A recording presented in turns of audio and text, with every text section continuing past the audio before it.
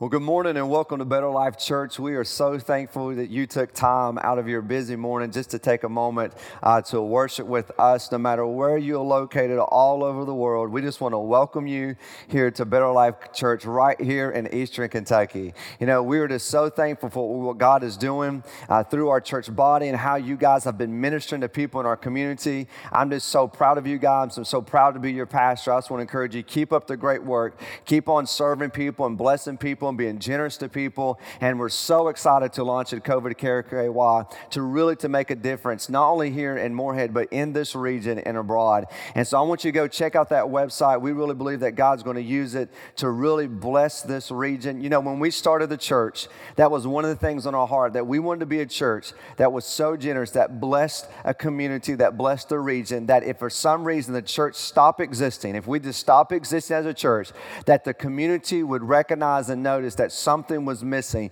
because of the faithfulness of God's people, because of the generosity of God's people really making a difference. So I just want to take a moment and just say thank you guys so much for what you're doing. And I am so thankful for how God is using you and going to continue to use you, even through a crisis, to reach the world. You know, next week is our Easter weekend experience, and we were hoping that we would be able to meet together as a church family and really just come back together as a church body and a community of faith and really just lift up Jesus in song and praise and His Word. And I just see tons of people give their life to Jesus. And we were anticipating over 4,000 people showing up at one of our locations across this region. And we were just so excited about it. But you know what? The more I think about it, even though we can't meet together physically in a room or in a building, and we know this, we say this all the time, the church is not a building. We're church. We don't go to church. We bring the church to a facility. But here I was thinking about this, and you know me, right? The glass is always half full.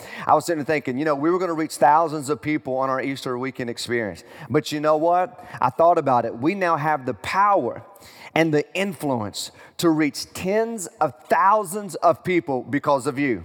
That's right, because of you. Because you're going to be at home next Sunday and you're going to be with your family and you're going to be sitting there. And you know, because the power of technology, think about it. If you'll just scroll through Facebook and look at all the friends you have. If you'll scroll through Twitter or whatever social media account you're on, Instagram, look at all the friends that you have. Now, honestly, some of them you don't know, right? Some of you have no idea. You just add them as friend. And some of us, we have kind of like those creepy type friends from high school that says, remember me? We sit in the homeroom. You're like, no, I don't know you. Get away. And they're your friends, but you added them anyway because you graduated from high school together. Listen, think about it. Go look how many friends you have. Now, whether they're your friends or not, doesn't matter. They're in a circle of influence for you to influence them. And so next Sunday, here's what I want you to do. We're going to be streaming the Easter worship experience all day, all multiple times throughout the day. So find a time that fits for you, get with your family, and watch it. But here's what I want you to do. The moment before you start watching it, if you're watching on Facebook, create a watch party and say, guess what? Invite your friends to watch it with you. Share it to all your friends. Go public with it. Share it. Whether you're on Instagram, YouTube, Twitter, doesn't matter. Get the link. Copy the link, share it to all your friends, because watch this, if you imagine maybe over 4,000 people who are going to show up next weekend at one of our locations, if every one of them would just share it, just get the word out. So don't just sit at home with just your family. Invite people. Call your aunt, your uncle, your grandma, people who may be in shut-ins that can't get out, and nursing home and places that may have access to technology. Say, hey, I want you to join us for our Easter experience online. And telling you what, I thought more and more about it. We have the power and the influence to reach thousands of people. Why? Because you sitting at home, taking a phone, copying a link, sharing a link, pasting a link, thousands of people, watch this, has the power to hear the gospel because of you. So don't think that you're ineffective. Don't think you can't do nothing. Don't think because you don't have an invite card that you can't invite someone. Are you kidding me? Pick your phone up, grab it, share the link. You have the power to reach family and friends who may never come to a facility, but would pick up their phone or a computer or an iPad or their TV and watch it. Please, as your pastor, get the word out. Let people know that it's coming. And again, I cannot wait to see how God's going to show up next weekend, Easter weekend. It's going to be amazing. And I hope that you not only would join us, but you would share and get the message out. We're in our final message and our final part of this series called Spring Cleaning. I hope the Lord's used it to grow your faith. I hope He's used it in your life to increase your walk with Him. It's been a great study. I've really enjoyed going through it. and taking time and studying different verses and different passages to get to this. And I hope the Lord has used it in your life as well. And maybe since it's called spring cleaning and you've been at home for a while, maybe you got some spring cleaning done. Maybe you got some things around the house to do while you listen to the book of James or studying the book of James together. If you missed it, let me give you a quick recap. And James chapter 1, in the first week, I said there are problems when we come our way. And when we have problems, there's a purpose for every problem. That you will have trouble in this world, you'll have trials, you'll have tribulation, and whoever thought that week, one of the biggest decisions we had to make was where we're going to have church or not the next Sunday. You talking about a trial, you talking about pressure, you talking about should we do this, should we not, do we make the call, do we not? And we decided as a staff, as a team, and said, you know what, for the sake of our community of faith and the best way we can show that we love them is to say, stay at home. Who'd ever thought that we'd be having online church? Virtual discipleship, virtual connections. And honestly, we have no clue how long this may last. And so we don't have to get down about that. We can leverage this crisis to our advantage and use this to really minister to people who may never ever will come to a building, but they will come to your watch party. They may come watch a link that you send them. There are a purpose for our problems. Now, we don't know all the purpose, but here's what I want to encourage you to do in the moment of this crisis. God, what do you want to teach me? Right now, what do you want to teach me about what's going on in the world? God, speak to me. What do you want to do in me? See, we want God to change them and help them and do that and fix that. But God, do something to me. God, what do you want to teach me through this? And then we went to James chapter 2, talking about real faith, and real faith chooses to trust. We don't have to panic. We don't have to panic. We're going to choose to trust. We can have peace in the midst of panic. James chapter 3, we talked about there's power in your words. Your words have the power to build up or tear someone down. If you missed that, go back and watch it. If you're married and you're just joining with us, please go back and watch James 3. Because a lot of problems and married problems come from the words that come out of our mouth. Why do we say the things we say to the people that we love? There's an antidote there. I talked about how do we fix that and where does that come from? Last week, one of my favorite messages that we did in this series was how to plan your future. That you can't predict your future, but how do you plan your future? Most of us, we plan our futures without God. I'll marry who I want to marry. I'll date who I want to date. I'll major in what I want to major in. I'll go to what college I want to go to. I'll take whatever job I want to take. I'll retire when I want to retire. And then we say, God, sprinkle your blessings. It doesn't work that way. How do I get before God and say, God, help me in my plans and planning my future? I definitely want you to check that out. And today, we're in James chapter 5. James chapter 5. So grab your Bible, grab your workbook, grab your notebook, whatever you have. Take your phone. We're going to take some notes. We're in James chapter 5, last chapter, last part of this series. And we're going to be focusing on verses 13 through 18. But as you read through James chapter 5 really quickly, verses 1 through 5 talks about and warns people, don't hoard your riches. Now, a lot of people think they're not rich. I get that because rich is a moving target. It doesn't matter what you make now, you don't feel like you're rich, but if you had this amount of money, you'd be rich. And if you made that much money, you thought you'd be rich. And they said, no, I'm not rich. I need this amount. Rich is a moving target. In fact, over 1%, if you make over $40,000 a year as a family, a household income as a family, you're in the top 1% wealthiest people on the planet. Folks, we're rich. We even have houses for our cars. They're called garage. Most people don't park in them. You fill it full of junk. That's another problem, right? But he talks about don't hoard it. Yes, save it. Absolutely, the Bible says save, but not to hoard it, thinking you're going to use it just for you. So if you struggle with that, maybe greed, check out 1 through 5. It's going to be a good one, a warning from James. Then we get to verse 7 and 12. He talks about how to be patient while suffering.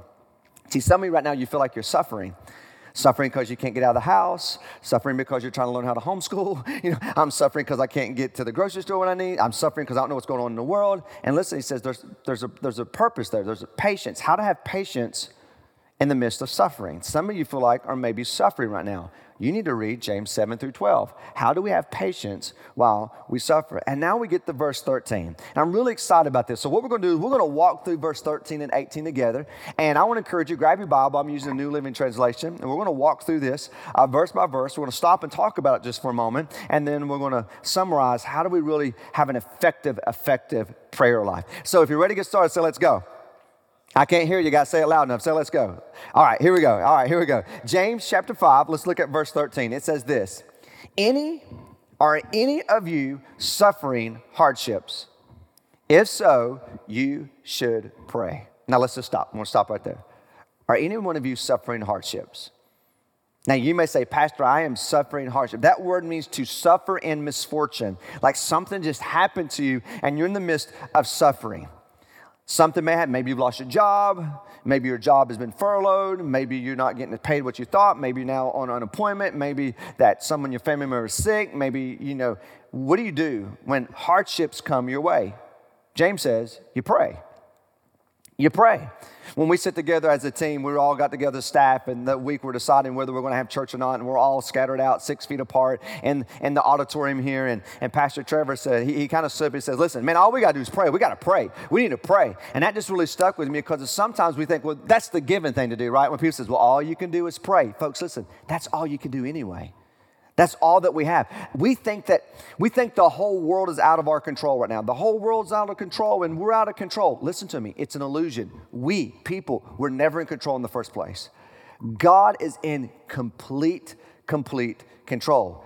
If hardship comes our way, he says, pray. Are you distressed? Pray. Are you trying to figure out how to homeschool your kids and work at home at the same time? Pray. He says, are you hurting emotionally? Are you suffering emotionally from all what's going on? Pray. Is life hard right now? Pray. Are you afraid of getting sick? Pray. If you are suffering hardship, here's what James says. Pray. Is that not so basic? See, we think we want a magic pill, magic formula. If you just give me these 3 things, we'll do, and all of it goes away. James says, no, here's the formula. Pray. You need to get before God and pray, just as David did in Psalms 18. It says, when David was distressed, he called out to the Lord. Then he says in verse 13, he says this, are any of you happy? Are any of you happy? What do? You should sing praises. Now, what are praises? Praises is another form of prayer. When you praise, that's another form of prayer to God. Like one of the greatest things you could do in your prayer life is praise him. It's to sing praises to him. The greatest thing that your mouth can ever do is praise the Lord. And so right now, if you're happy, I would praise him. Listen, I'm going to go a step further and say, even if you're not happy, praise him. There's something about the power of praise that begins to break the bondage and the things around you. It puts things in perspective even while you're suffering.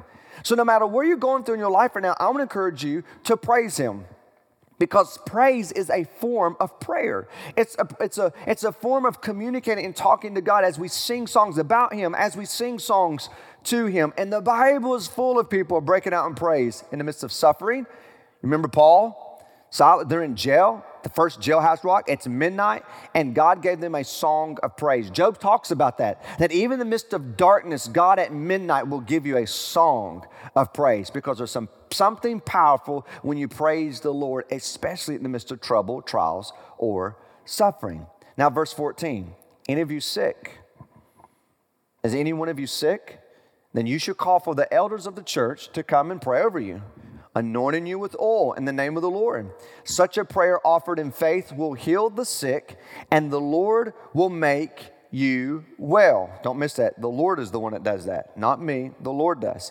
And if you have committed any sins, you will be forgiven. Now, I wish I had time to really jump into this verse and walk you all the way through it, because there's a lot of things that go back and forth. Where if you're sick, I want to be healed with oil, and have got a runny nose, I want to be healed with oil. Hey, you know what? I got a little bit of back pain. Would you heal me with oil? What is the context? Now, I'm all about prayer, and every time you're sick, anything, we definitely want to pray in any way we can pray.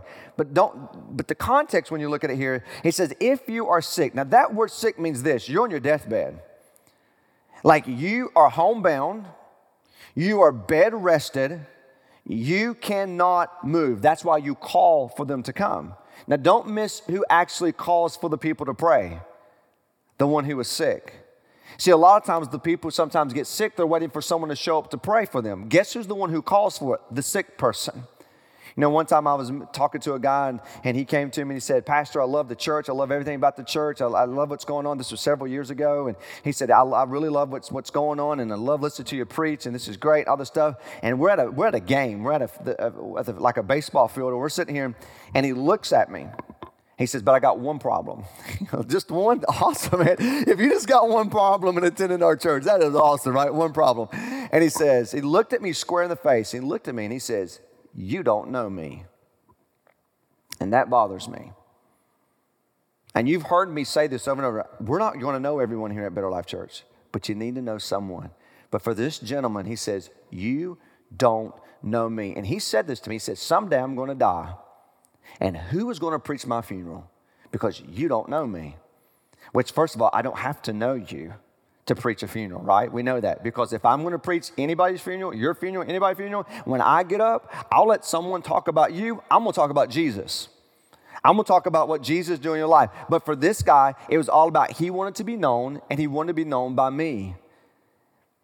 And I thought a lot about that. I thought about, listen, as the church gets large, and we know this, we didn't know that maybe 4,000 people are going to show up for Easter and how something like may work and thousands of people showing up. You're not going to know everyone here at Better Life Church, but you need to know someone. You need community where people are going to pray for you. In the context, it was someone who is sick and they cannot get out of bed. They can't make it to a place. So they call for people to come and they would pray for them. That sick means literally they cannot get up. That's why they say pray over them, because they're down. Don't miss that in the text. It says pray over them because they're not able to stand up. Then, if you look through the New Testament, there are actually three kinds of sickness. Again, I don't have time to really jump into all this, but when you look through the New Testament, there's a sickness for death. There's a day that we will get sick and we will die. That's a given. 1 out of 1 people die. It happens. It's just going to happen. Then there's a sickness of discipline. We see this in the Corinthians church, 1 Corinthians chapter 11. Because people were sinning, God allowed and disciplined them with sickness. Now, when I say that, don't run and be afraid and be scared, because I'm going to talk about this in a moment. Like, oh my gosh, I'm sick. God must be disciplining me. Like that's why I'm sick. We'll talk about this in a moment. And then there's a sickness in the New Testament that God says, we talk about, you hear about this a little bit even next week, is that there's a sickness because God is going to get glory from it. God wants to get glory for what's about to happen. And that's what we see when we look through the New Testament. So, that's just something for you to go and study and look and research too on your own. But then it says, anoint them with oil. Now, this has been thrown all over the place. Some people carry oil with them. Some people, is it vegetable oil? What kind of oil? Is it olive oil? What type of oil should I have? Should I carry oil with me? Should I always anoint? What is the purpose of oil? Well, there's two interpretations. One, oil is medicine. It was a balm that they would put on to soothe someone who was sick, hurt, wounded, or dying. And so it was a form of medicine. And so when you see the text, it's like, hey, there's some oil, there's some medicine at work. And I am not anti-medicine. There is some medicine that works. But listen, coupled with prayer can work miracles. Call the elders to pray, right? Anoint them with oil. It's soothing them as they may be dying, as they're wounded, as it heals them. It's a medicine part there. And so don't get caught up in that. It was a part of a medicine as they move forward, and pray with them. That is one way to look at it. And most likely that is probably the context of it. But also, oil is a symbol of the Holy Spirit. And so James could be saying, hey, it's the medicine and coupled with prayer, but don't miss it. He says, but only the Lord is the one that heals it. The medicine is not what done it. The Lord does it. My prayer is not what done it. Because, folks, I've laid my hands on people and prayed with them on their deathbed, and I've seen God just completely heal them. But I've also prayed for people on their deathbed and begged God to heal them, and they died the very next day. It's not in me. Only God is the healer. No matter how much faith I may muster up, no matter how much oil that you may be anointed with, if you look at it in that context, or the oil is, hey, with the power of the Holy Spirit, with men praying, anointing with oil, oil is a symbol of the Holy Spirit, and men praying over you, then there could be miracles performed in your life. Whichever camp you want to fall in that, just understand, in the context was, in this day, oil was just a representation of a soothing, of a balm, of medicine, and oil also represents the Holy Spirit. Just something for as you study. But don't miss it, says it will heal them, or some translations says it will rise up, which means this, they will get back to their feet. Why? Because they're bed rested. This is someone who's like, they cannot get out in prayer. Someone has to go to them and pray. And bed rest. And it says, and the Lord will raise them up and get them back up. But when you pray, James goes on and says, pray in the name of the Lord. It's the Lord that does the healing. The Lord is the one that heals. Now listen, why do people suffer? Why do people get sick? Why do people die? Theologically, it's because sin has entered into the world. Our entire planet is warped by sin. I have been warped by sin. Our planet don't even work right. It's been warped by sin. When we're looking at all the natural disasters and everything that happens, listen, even the world is warped by sin. That's your theological answer. But why does God heal someone and not someone else? Why doesn't God heal everyone? Please hear me. I don't know. I don't know. Here's what I do know. God has the power to heal, but God also has a purpose for every individual life. And I have no idea what God's purpose is for every individual's life. But here's what I do know. God has the power. He has the power to do it, but I don't know his purpose behind every single one of them. So with that said, James says in verse 16, then confess your sins to each other and pray for each other so that you may be healed. Now, there's one thing that I left out back up here in verse 15. Verse 15, it says, if you have committed any sins, you will be forgiven. In this context, this person has been sick because most likely of sins they have committed. There's something they've done. And now they're calling for people to come out and pray over them and say, hey, I want to make this right. I want to be healed. I want to do it. And then we get to the context. It says, so that if you have any sins, confess it to each other. Pray for each other. Don't miss this. This only happens in community. That's why you need people. You will not know everyone at Better Life Church, but you need to know someone. I am so glad right now that you're watching this online. And some of you may be tempted when we're able to get back into fellowship with each other and get back into like physical home groups and small groups to say, you know what? I like this virtual stuff that's happening, and that's great. This is a supplement for you as we do online, but it doesn't replace the position of the local church or your group. You need people in your life, and you need to do life with people. Why? So you confess your sins to one another and pray for one another. Don't miss that. That's plural. That's the body confessing to the body and the body praying for the body. I'm not your priest. You don't have to go confess to a priest. Jesus is our high priest. When you sin, you confess to Jesus. If it's private sin, you keep it private, you confess it. If it's public sin, you make it public and you confess it. That's how I look at it. That's how I see it. You sin against somebody else, you confess it to the person and make it public around. You don't broadcast your sin, you confess your sin to one another, especially if you have sin against them. A mentor of mine said to me a long time ago, he says, if you want to be forgiven, confess your sin to God. He says, but if you want to feel forgiven, confess your sin to someone else. And I'm telling you what, that has rang true over and over and over in my life. Because there are times in my life I confess and I know God's forgiven me, but I just don't feel it. But then I share that sin that I committed with someone that's close to me in my life or accountability to me. And I tell you what, just by confessing that, I feel so much better. And so I want you to practice that. Confess your sins to one another. That's why you get in groups and know each other and do life with each other so you can say, hey, guys, I'm struggling with this. Hey, look, I'm struggling with this. Hey, I did this way. I talked to my wife this way and I shouldn't. Hey, my wife and I are struggling and I said something. I know I shouldn't. I just need to confess that and I need you to hold me accountable. You don't know what that does when you humble yourself. James says, then God will exalt you. In James 4, we read that last week. And then in verse 16, don't miss this. The earnest prayer, and here's what I'm going to focus. That was all introduction. That was the Bible study. Let's get to the sermon, right? Here, like I said in verse 10. The earnest prayer of a righteous person, and I know some of you know this, right? The effective prayer of a righteous person availeth much. I know this. The earnest prayer of a righteous person has great power and produces wonderful results or miracles, or God just shows up in a great way. Don't miss this. Earnest prayers. This is persistency. This is the person, I'm going to keep praying, I'm going to keep praying, I'm going to keep praying, I'm going to keep praying, I'm going to keep knocking, I'm going to keep knocking, I'm going to keep seeking, I'm going to keep asking. As Jesus even told us, keep on asking, keep on seeking, keep on knocking. The earnest prayer, the person says, I'm not just going to pray one time, I'm going to pray. I'm going to pray every day. God, protect me. I'm going to pray every day. God, protect my family. I'm going to pray every day that God shows up and gets glory for this. I'm going to pray every day that someday there'll be a vaccine for this. I'm going to pray every day for those who are sick. I'm going to pray every day for those in elective officials and our government and people that are to make the best and wisest. I'm going to pray. Why? Because persistency in prayer, not just a one time, it's earnest prayer over and over and over. But don't miss this part right here of a righteous man, a righteous person, or a righteous man of God, a righteous woman of God. What does it mean to be righteous? It doesn't mean to be perfect, because you know you're not perfect. Some of you watch right now, you think you're perfect. I know you do. In fact, look at the person beside you and ask them, say, do you think I'm perfect?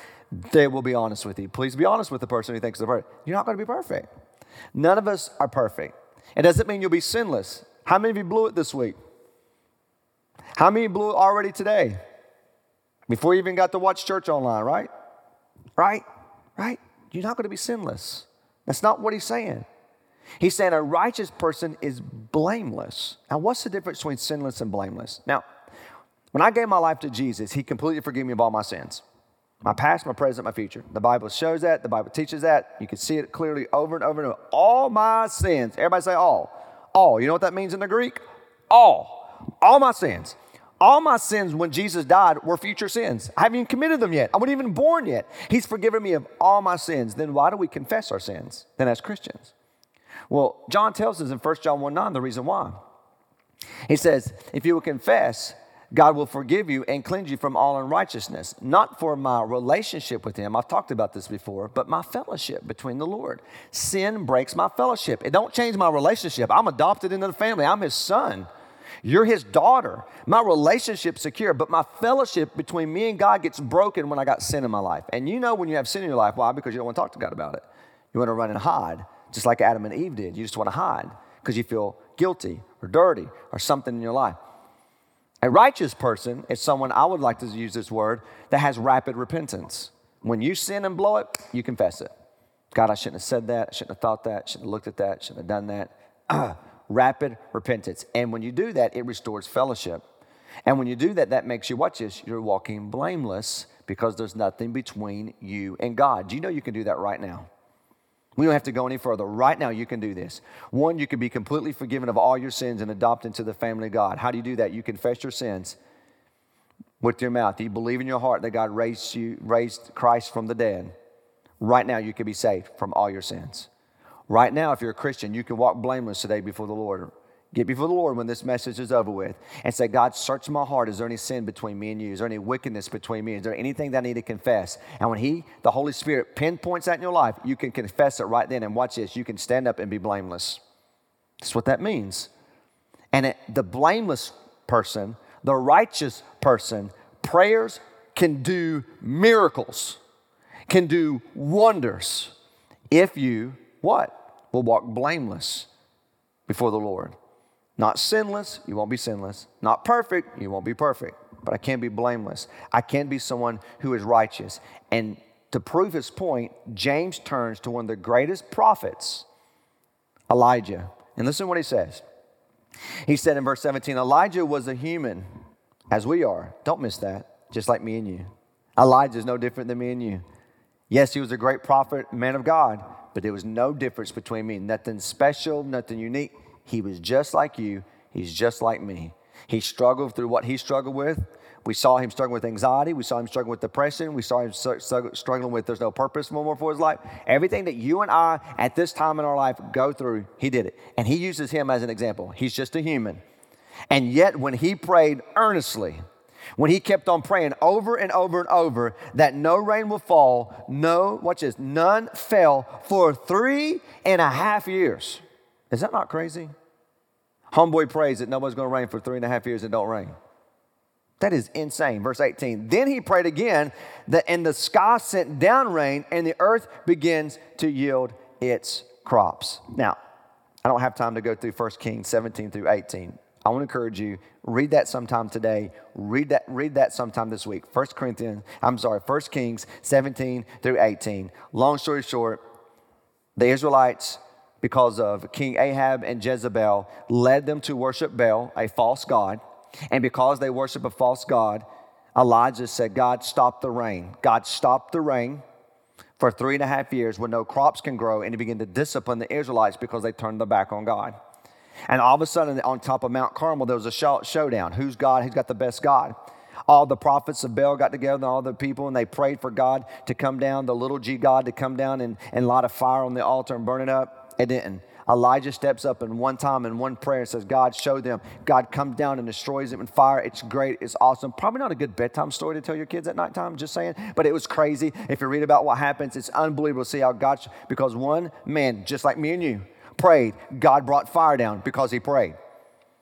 But the Israelites still needed it to rain. And so what James says, he goes back up on top of this mountain and he begins to pray. God, I know you hear me. Will you allow it to rain? And the Bible tells us that he prayed 7 times. Now we know there's something very fascinating about 7. We talk about numbers all the time, right? On the seventh time, he sent his servant down, and a cloud came up out of the sea. It's like small of the Bible says like a hand of a human, of a man. And this cloud came up, and all of a sudden the rain began to come. Why? Because he prayed 7 times. An earnest, persistence. God, let it rain. God, let it rain. God, let it rain. God, let it rain. God, bring the rain. God, bring the rain. And on the 7th time, it rained. Why? Because the earnest prayer of a blameless, righteous woman or man of God can perform miracles in your life and in the lives around you. And James wants us to know, you want to have an effective prayer life? You keep praying. And you walk blameless before the Lord. And just like a man, human, just like me and you, named Elijah, God will show up and perform miracles in your life and in the people around you. So quickly, as we end this series, as we end today's message, how can I pray effectively? How can I do that? You know, James gives us this all the way through the book of James. There's so much good stuff in the book of James. I mean, we can literally, I am no joke, we could probably take the whole book of James and preach through it word for word, verse by verse, for 52 Sundays. No doubt about it. There is so much good stuff in it. It's so applicable to our life. But as we conclude this, I want to share with you really quickly, as you can see, how can I pray effectively? James tells us, scattered all the way through the book of James. This is so good. Here's the first thing. If you're taking notes, I want you to write this down. If you want to have an effective prayer life, you want to pray effectively, here's the first thing you do. I must ask. I just must ask. Is that fascinating? You know the reason why some of us don't have wisdom? We don't ask. You know the reason why God doesn't show up and perform miracles? We don't ask. We don't think He'll answer our prayer. We don't think God cares about us. We don't think God's going to go through. We don't think God wants to provide for me a job. We don't think God wants to heal someone who's sick. We don't think God wants to, and we don't even ask. Jesus says, you have not because you ask not. Just ask. You want to pray effectively? Just start asking God. James says this in James chapter 4, verse 2. Look what he says. Yet you don't have what you want because you don't ask for it. Wouldn't that be so sad? Now, I'm not saying this is going to happen. I mean, you've heard people say stories about it, but wouldn't it be so sad? And one day we get to heaven and we're home in glory and we look at all the things that could have happened if we just asked God. Now, I don't think that's really going to happen. God's going to say, I'm going to show you, son. If you'd have prayed and asked for it, I would have done this in your life. Oh, really? Now you tell me? I don't think that's going to happen. But imagine like all the things we miss out because we just don't ask. All the miracles we don't see because we just don't ask. Ask. Begin to ask God to do miracles in our community. Begin to ask God to use us to be a beacon through COVID Care KY to minister to the people all over this region. Begin to ask God, how can you use me to be part of this miracle? God, what do you want me to do? How do you want me to serve? What do you want me to give? How can I bless the people around? This is the time for the church not to retreat, but to chase after it, to step into this crisis. Not to be afraid, but to have courage to step out by faith right now in the midst of this. And to serve the people, to let the people know the church is here. Listen, they've been trying to destroy the church for years. Ain't nobody going to destroy the church. It's God. He says, I will build my church. The church will never die. God was never, ever going to let that happen. We are the church, so let's step up with confidence and boldness and be the church and step into the destiny that He has for us. Church, don't you run and hide. Let's be the church. Now, you may have to do that virtually for a while. That's okay. Figure out a way. Post scripture. Share your testimony. Grab your phone. Shoot a video. Put it out there. Let people know. You can do this, even sitting at home. If you want to see God perform miracles, James says, ask for it. Ask for it. But look what he says in verse 3. He says this, but even when you ask and you don't get it, it's because your motives are all wrong. Here's the second thing you want to pray effectively. I must have the right motives. And at the end of the day, when I really examine my prayer requests and I begin to ask, why do I want that? And I just keep peeling it back layer by layer. A lot of times it's selfish and my motives are not pure. And when my motives are not pure, don't expect that prayer to be answered. So how do you do that? Just as a little side note. When I get before the Lord and I know I'm praying prayers that may benefit me or benefit my family or benefit the things that's going on around me, here's how I begin to pray. God, you know my heart. And I'm aware that sometimes my heart will lie to me. I'm aware of that. And I know that there's times I will lie to myself. And I know that the enemy will lie to me. And God, there are sometimes I believe those lies. But I'm going to get before you right now. And here's how I'm going to pray. And I'm going to pray for the purest motives. With the purest heart I can pray. You know my heart, Lord. And I'm going to pray with the purest motives. If this is your will. And then I make my request. And why? Because I want to humble myself. I will acknowledge Him. 1, I know my heart will honor me. 2, there's sometimes I'm going to miss it. 3, there's sometimes I have pride. I want what I want, how I want it, and my motives will not be pure. And when that happens, James says, don't expect to get anything. Don't expect it. People's like, well, if you name it, claim it. I'm going to pray for $1 million. Pray all you want for it. But when you don't get it, check your motives. See, it's about a heart. You can ask for it if you want to ask for it. But why? And it's that motive. And when you humble yourself with a pure heart and a pure motive, watch out, because God will perform and begin to answer your prayer requests in the way that you've never seen before in your life. Here's the third thing. I must have a clean life. I must have a clean heart. Would be another way to say that. James says in 5:16, an earnest prayer of a what? A righteous person. We just talked about that. Someone has a clean heart. God, give me a clean heart. Give me pure heart, pure, clean hands before you, right? May my motives be, may I be blameless before you. When I walk blameless before the Lord, my motives are unchecked, and I'm asking God, are you kidding me? God's like, just like Elijah, human just like you. Look what I did in his life. And then here's the fourth one. When I ask, though, I must ask in faith. Trust, belief, expectation, confidence. God, you will come through. I'm going to ask in faith. We see this in James chapter 1, verse 6. But when you ask Him, be sure that your faith is in God alone. My faith is not in the government. My faith is not in the cure. My faith is not in the stock market. My faith is not in the economy. My faith is not in the world. My faith is not in myself. To have enough faith, my faith is in the object of something that can never change. This world can change in a heartbeat. We saw that. My faith is not in this world. My faith is in an object that can never, ever, ever change. Make sure your faith and trust is in Him alone. Not my works, not the people who works around me, in Him. And when my faith is in Him, do not waver. For a person who has a divided soul, a divided mind, a divided heart, is unsettled and is like a boat in the wave of a sea. It's just going to be tossed like this. It's lost all bearing. One day they're up, one day they're down. One day they're in faith, one day I'm believing the world, and they're like this. No, be grounded in God. Such a person, such people should not expect to receive anything from the Lord. Why? Because they're wavering in their faith and their trust in Him alone. Now, I want to encourage you, as you go back through this series and go back now and read the book of James again. You can read the whole book in probably 15 minutes in the whole setting. Literally, it's that short, it's that fast. You could get through it. And say, in light of what we studied over the last several weeks, ask the Lord to speak to you. Because here's what I want for everyone is I want us as a community of faith, watch this. I want us, the church, the Big C church. I'm not talking about Better Life Church. I'm talking about the Big C church. I want us to be a miracle in our communities. When everyone needs a miracle right now in their life, guess what? The church should step up and meet those needs. The church should step up and say, I am here for you. Like, I want to see something happen so big through this that the only explanation is God did it. When Elijah prayed, God did that. No man could do that. No man can call down fire. God did that. When that person was healed, God did it. When that miracle happened, God did it. When I got a job and I didn't think I got a job, God did it. When I came through and I lost my job and they provided for it, God did it. When something did, God did that. Like, I want us to have that type of faith. So church, don't you retreat. Yeah, you may be home for a while, stay home. You may be quarantined for a while. Don't retreat. Let's advance and continue to push in through this crisis. And listen, we are not leaving. We are not going in. We are right here for you. Church, you could still be the church.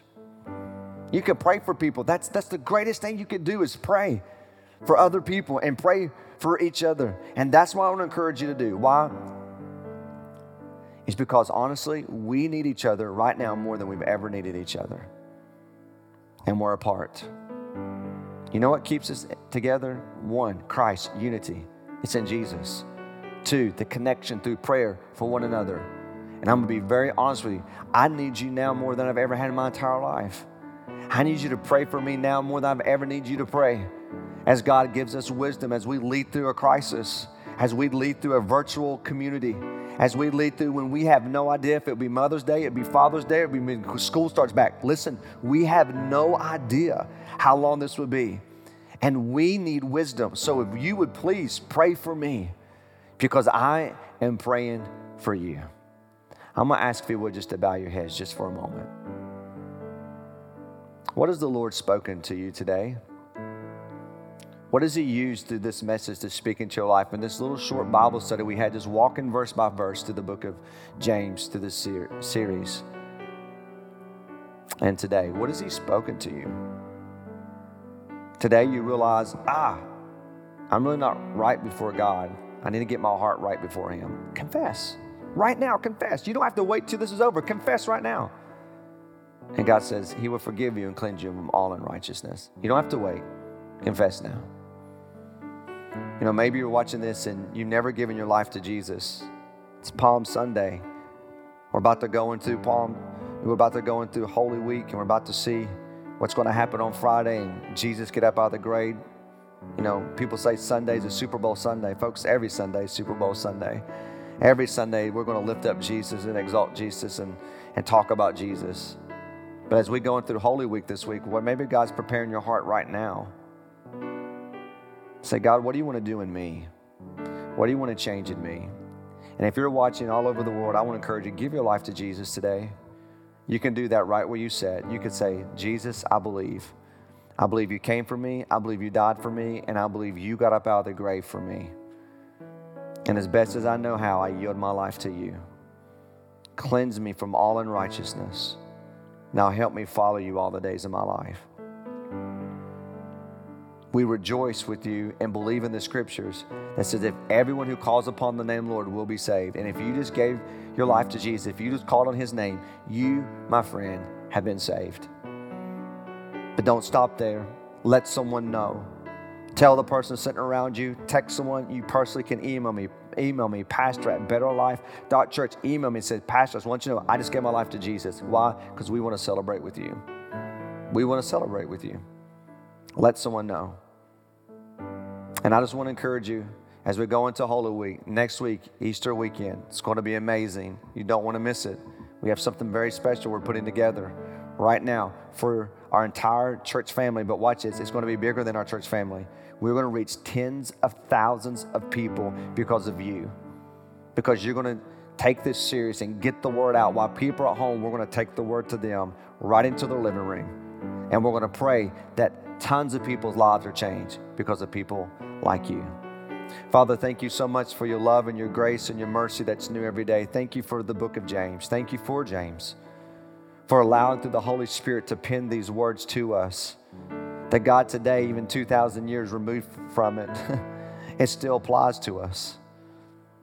God, I pray for your people that we will confess our sins, that your children will turn their hearts to you, and they will be a people who walk blameless before you, who pray effective prayers and earnest prayers that see miracles happen, not only in their life, but in our entire world because of your people got together and confessed their sins to become blameless before you, to move on their behalf, to change an entire world. God, we want that. We ask for that. We believe that by faith, unwavering faith, that you are good. You're going to get glory from this, and the church will advance stronger and better than ever, because in the midst of a crisis, you are still faithful, and you are still good, and you are still in control. God, we can't wait to see what you're going to do in our lives, through our lives, to impact our world. For it's in your Son's name I ask and we pray. And everybody said, amen. Thanks for joining us at Better Life Church. If you'd love to discover more about how you can take your next step with Christ, we'd love for you to visit betterlife.church/nextsteps. There you will find help and resources for whatever step God has for you. If you enjoyed this message, we'd love for you to subscribe and be part of our community. You can also join us live on Sundays or find more resources at betterlife.church. Thanks again for joining us, and we'll see you next time.